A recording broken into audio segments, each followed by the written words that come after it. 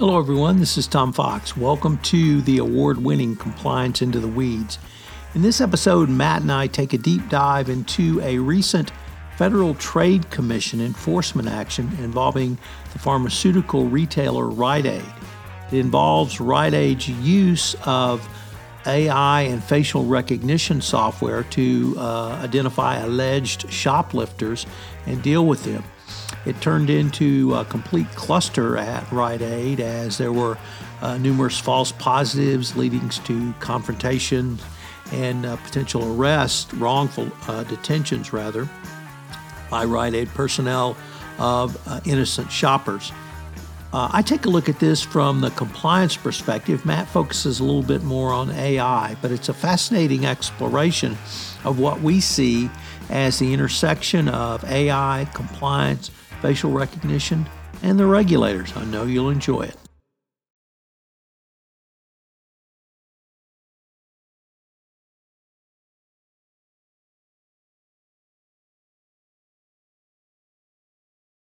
Hello, everyone. This is Tom Fox, back again with Matt Kelly for another episode of the award-winning Compliance Into the Weeds. Welcome back, Matt. Hello, Tom. It's good to be here. So, Matt, you had a really interesting post recently about a FTC enforcement action involving the drugstore Rite-Aid, and it involved the intersection of AI, facial recognition, and compliance. So you want to set the stage for us? Yeah, sure. So this happened in December, just before the end of the year, where the Federal Trade Commission took action against Rite-Aid, which is one of the largest drugstore retail chains in the United States, banning Rite-Aid from using an AI-driven facial recognition technology that the company had been trying to roll out in the 2010s. The big issue here was that the technology, and we can go into exactly what went wrong, had a high rate of false positives where the technology would erroneously identify consumers as potential shoplifters. The way this was all supposed to work was that Rite-Aid had established a database of known shoplifters. Sometimes it would have pictures employees had taken of shoplifters they had caught on store premises, or they had bought these images of known shoplifters from law enforcement databases. But so Rite-Aid had its database of known shoplifters. Then it would use facial recognition technology as customers were entering their stores to match the customers coming in against the database of shoplifters. If the AI said we have a match, that would automatically then send an alert to the store employees' phones. We have a match of a potential shoplifter in your store. Please go intercept that person, monitor that person, escort them off the store property, or potentially, even if it was an extreme case, call the police right away. That is not a new experiment in retail. Facial technology has been tried out like this in various places in the United States and the UK, at least for several years. But we still have this problem of false positives. And what do you do if the AI says, we have a potential shoplifter who just entered your store, but that's factually wrong? And then there was a whole lot of issues that flowed from that faulty glitch in the system. And here we are. Now, before we get into the details of it, we should say that Rite-Aid has always said this was just a pilot program. It was an experiment. They had shut it down in 2020, just when the FTC had begun investigating the company. It is a 5-year ban on using AI-driven facial recognition technology for Rite-Aid. There weren't any monetary penalties or anything like that, but it is a good example of a regulator taking action against your use of AI without AI-specific regulations yet. We're all waiting for the supposed regulation of AI, but the fact is we have regulations on the books right now that could let a company's poor use of AI, as what we've seen from Rite-Aid here, lead to an enforcement action anyways, and that's already here and happening. So, Matt, I have to say that in reading your blog post and now hearing you kind of lay it out, it struck me that the compliance angle for this issue is not simply paramount, but it gives everyone a way to think through a variety of problems. And it really tied for me the issue of ephemeral messaging. Let me see if I can explain. Sure. What I saw was a risk, shoplifting, with a risk then a risk assessment, perhaps, but then a risk management strategy. And that strategy was implemented. There was no training or insufficient training on that strategy. There was no monitoring or insufficient monitoring on that strategy. And then there was no update as appropriate. And I've advocated in ephemeral messaging, the compliance strategy should be assess your risks, put in a risk management strategy, train on that strategy, monitor, and update as appropriate. And here I saw a significant missteps all the way down that continuum by Rite-Aid.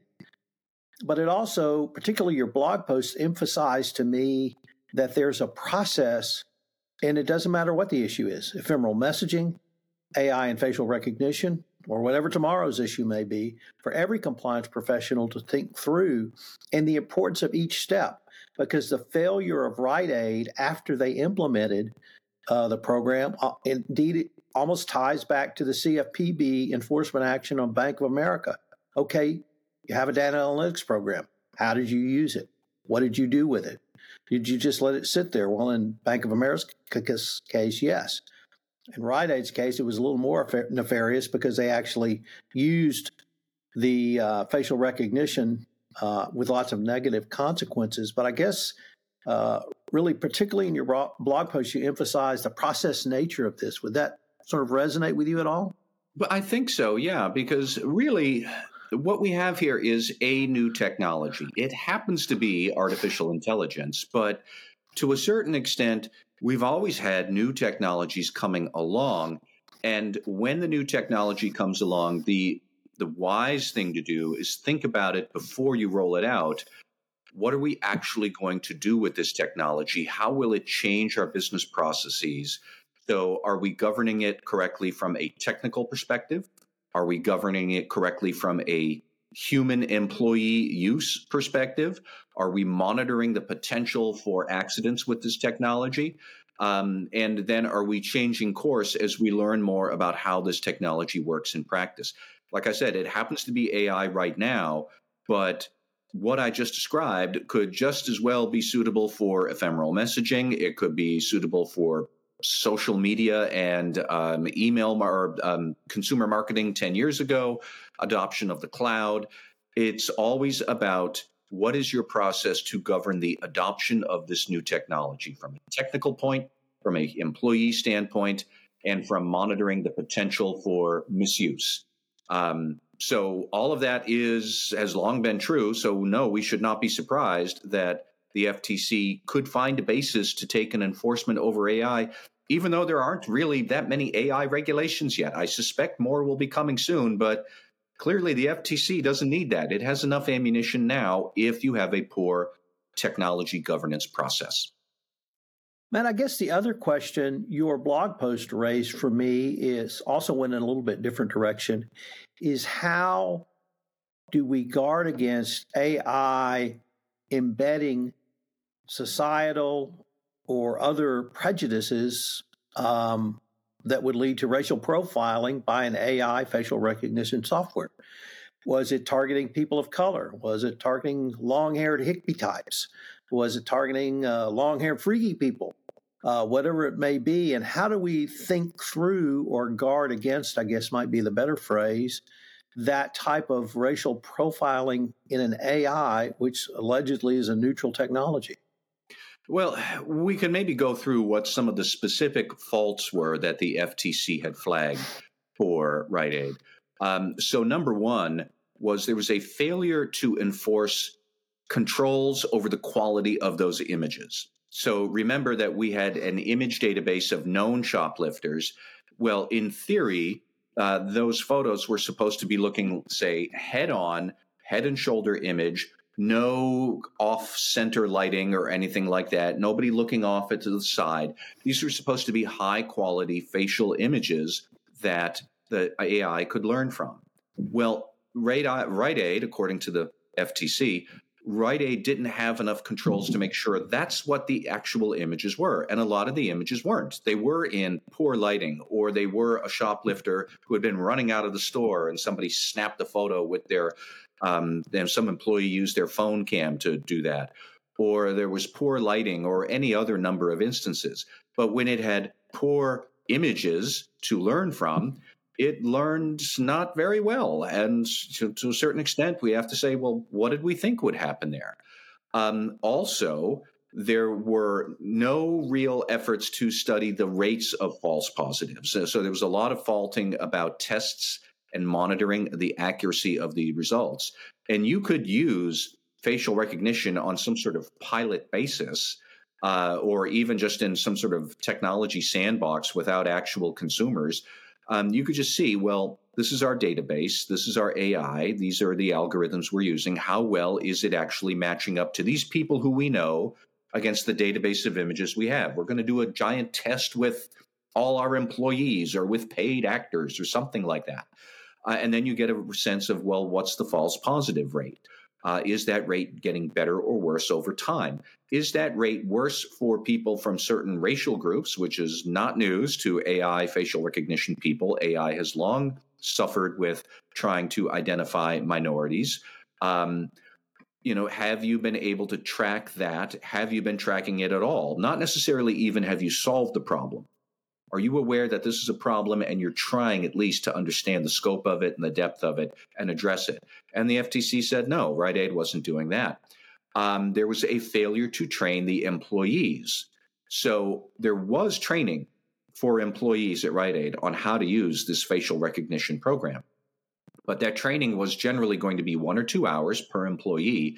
And it was all about, here's how the program works. Here's what you do if you get an alert to your phone. Here's how to set up the facial recognition app on your phone. Here's how to upload an image from a shoplifter that you found right now. But it was not about, here's how you should approach the person, or should you check their ID before you escort them out of the premises.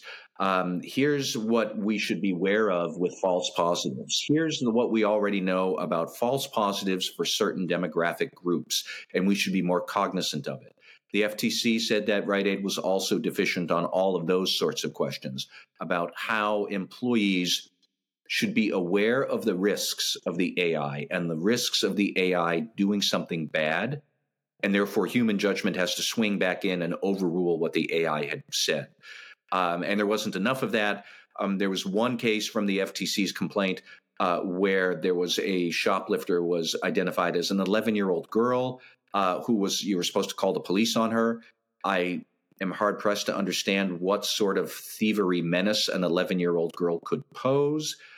There were other instances where the AI was saying, yes, we have a facial recognition hit on this person here in the East Coast, and we also had that hit from the same person on a different store on the West Coast yesterday.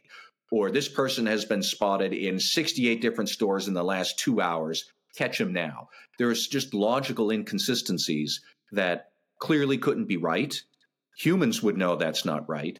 The AI did not know it's not right, but the Rite-Aid wasn't training employees to say, here's when you should be using your better judgment. So problems around the technical controls, problems around monitoring how the AI might go wrong, and problems with training employees on how to use the AI in a risk-aware manner. Those are the big three. But again, that's the same sort of stuff. We could have said that about any number of new technologies going back 20 or 30 years. AI is just the new tech of the day, and that's why the FTC is already able to act. There was one other part in your blog post I wanted to maybe explore a little bit, and I'm just going to read the full paragraph, and it's found in the kind of opening section, and it reads, quote, Rite-Aid said it was pleased to settle the FTC's complaint, although it did paint a rather different picture of what happened. Rite-Aid said the facial recognition system was a pilot program deployed in a limited number of stores and discontinued more than 3 years ago before the FTC investigation even began, end quote. It struck me that did not sound very much like Rite-Aid had really learned anything from this exercise. But I thought, well, perhaps that's a little harsh. You've been reading press releases from businesses a lot longer than I have. What were your thoughts on the Rite-Aid's response to this enforcement action? Well, I suppose Rite-Aid probably saw that this enforcement action was coming. Allegedly, the period involved here is 2012 to 2020. Probably they just saw, okay, A, this is not necessarily going to be worth the headache of using this tech. B, we're clearly going to have the FTC knocking on our door any day now. We might as well just shut it down. I can see why they would be pleased, because they're shutting down a tech that they're not already using. They have a 5-year ban on it, but they've not used it in 3 years anyways. So big deal. And they don't have any monetary penalties, which I'm sure is welcome news. But, clearly, if Rite-Aid did have to spend some amount of internal money and resources dealing with this investigation to get to this point. Tom, what I wanted to call out was just one more detail that I didn't really have in my post, but I've been thinking about it a lot, is the nature of the compliance risks that AI is introducing. Because I know some people will think facial recognition, they're spying on me when I come into the store. That's kind of creepy. We don't do that. No, that's wrong.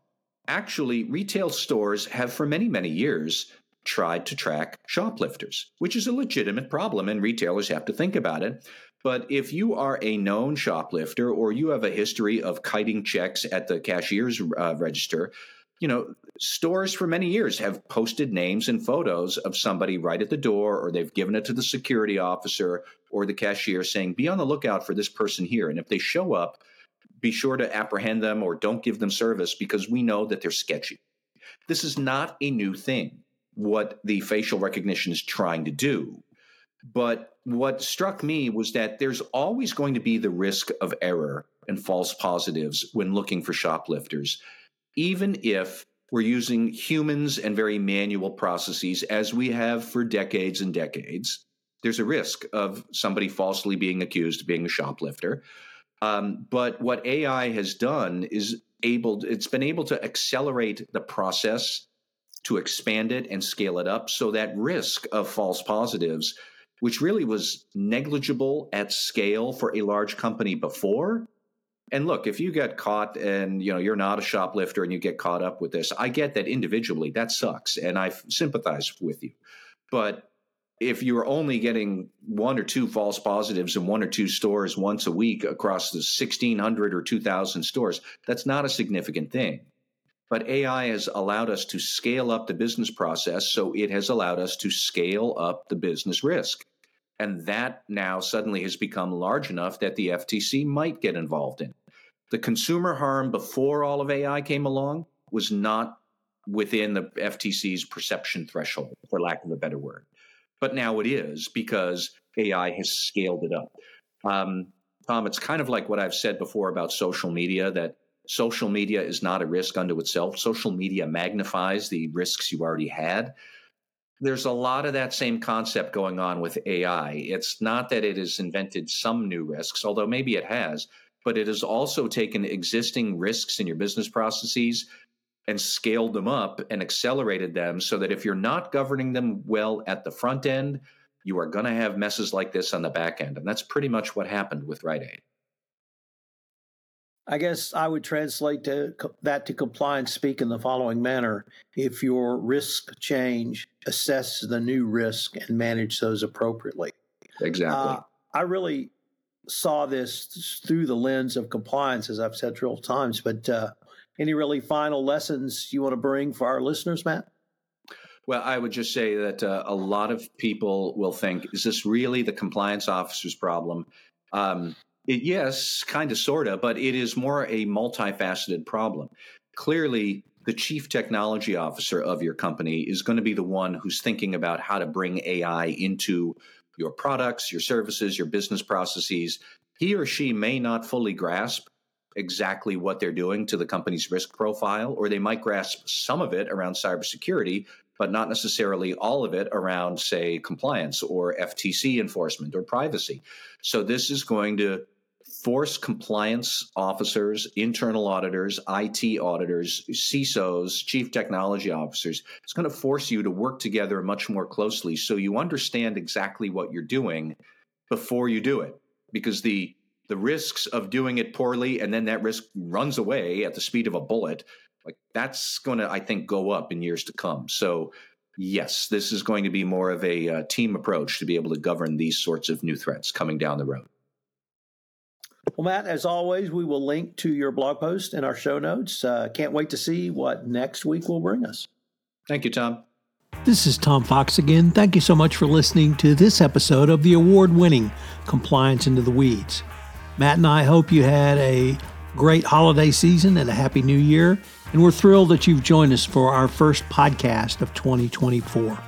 If you've enjoyed this podcast or enjoy any of the Compliance Into the Weeds, I hope you'll subscribe or rate and review wherever great podcasts are listened to. If you've enjoyed Compliance Into the Weeds, you may enjoy Everything Compliance, the only award-winning roundtable podcast in compliance. It comes out every other Thursday. Our first episode in 2024 will be Thursday, January 18th. It features Matt, Karen Woody, Jay Rosen, Jonathan Armstrong, and Jonathan Marks, commenting on a variety of compliance topics. If you haven't done so, check out Compliance Into the Weeds. Both are a production of the Compliance Podcast Network.